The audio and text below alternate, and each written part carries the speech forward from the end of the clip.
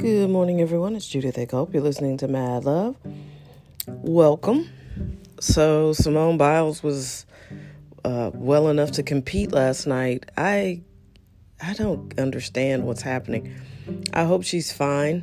I really do. As a person who has extensive issues or extensive experience with people who have mental issues, I understand that. I feel like I'm sympathetic. I just don't like the message this is sending to young people. And, I get it. There's this, extreme liberalism that's like, be accepting of everybody and everything. But, they seem to think the message is it's okay to quit when you don't feel well, or it's okay to, to not hold an obligation if you personally don't feel well, even if you're on a team, which to me, I think is, not, that's not the message you want to send to people.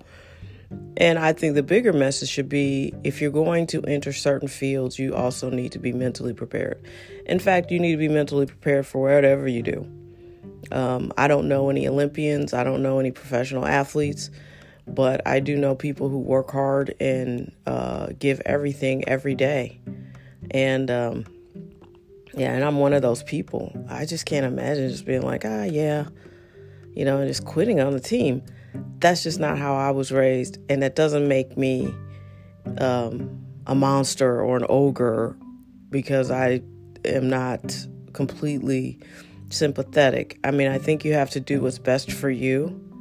But part of getting to the top is being, kind of mentally unshakable. I remember watching Serena become a champion. Like, she used to lose a lot.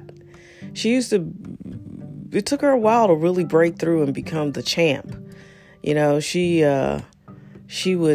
even had to slug it out a lot with Venus.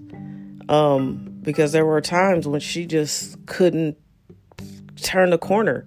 And she didn't just like, oh, I quit. Oh, I can't make it. Oh, this is mentally, you know what I mean? And I'm not trying to compare, we won't get it. Like I said before, we're just not going to get that.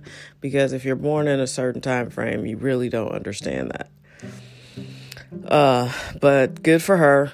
I'm glad she's feeling better. And I hope her life goes on to be something really awesome and great. Because this is a very narrow window. You can't be, and she's old for an Olympian. I think she's like 23. For gymnasts, that's not something you can do for the next 40 years. So, you get one Olympics, maybe two. Remember Gabby Douglas? She was fantastic, but she was old at one point. I think she was the old head on the last team. So, you don't get forever to do this. So, anyway, I wish her luck, and I hope everything works out for her, beyond this point. Football is coming up. I'm super excited about that. It's the only sport I really watch. I love St. Louis Cardinals, but, the Cardinals just won't spend any money, and they keep telling us we're a small market and we don't have any money. But, we sell a lot of tickets. People come and show up and watch those games year in and year out. We're one of the better attended. We also sell some of the most merchandise. Find some money somewhere. You get a couple of players, but they never go all the way. They never, they're just frugal, and it's like, I get it. I understand. I'm a capitalist, but I also, as a fan, want to see you spend real money. Please get a pitcher. Yes, we stumbled on Albert Pujols through our farm system. He's a generational player. You're not going to keep coming across generational players. Yachty, best catcher ever. We have shown that we can grow some talent, but when it comes to pitching, you got to spend money. There needs to be a strategy. So until the Cardinals commit, after Mike, and I liked Mike Matheny as a player, but I just did not enjoy him as the manager, and I did not enjoy the product that was on the field. He should have won at least another championship with the team he inherited. And they're just tough to watch. And I love the Cardinals. And I think if they were in another city, they would get way more praise than they do for all the things that they have done right over the years. But these last, I would say 10 years have been tough to watch. So anyway, I'm looking forward to football. I'm super disappointed Deshaun Watson didn't get to leave and go to the Steelers. I'm super disappointed Aaron Rodgers didn't get to leave and go to Denver. But we should have a good season. I enjoyed last season.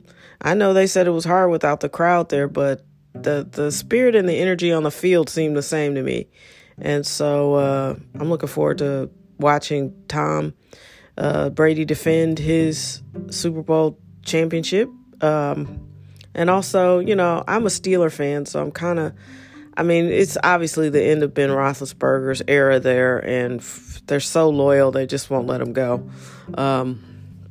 Because they need a quarterback too, and they do things weird there. I mean, I love their loyalty, but there's nobody in the wings.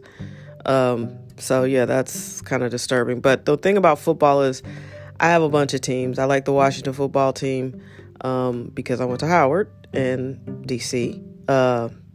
So I root for them. And, I like a gamer. I like any team that's just going to give you a good game. So we'll see. I'm looking forward to that. Oddly, I was just reading some headlines. People are disappointed in box office review. Listen, this Delta thing is serious. People are not trying to sit up in no theater with folks. I don't understand why the movie theaters are even open right now. I mean, this time last year, don't you remember? Everybody was like super cautious and afraid. There wasn't a vaccine. It was just, I'm not sure why a year later, everything's supposed to return back to normal when there's still a variant that's like, just destroying people and destroying communities and doing the same thing the last COVID did.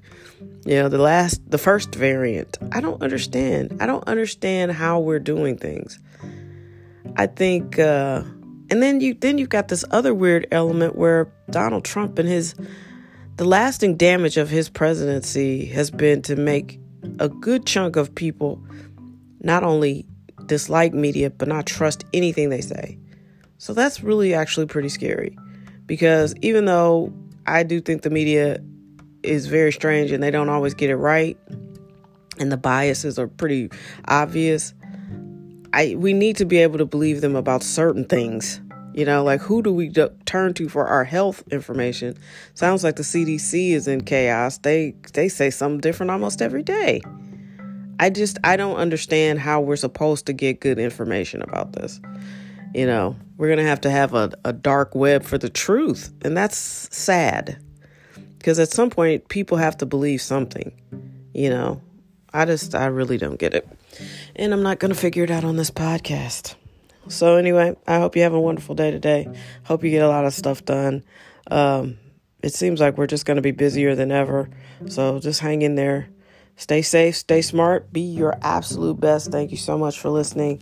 And hopefully we'll have some guests on here soon. I just really haven't had a ton of time. I don't know if you guys have picked up on that. I've been pretty busy.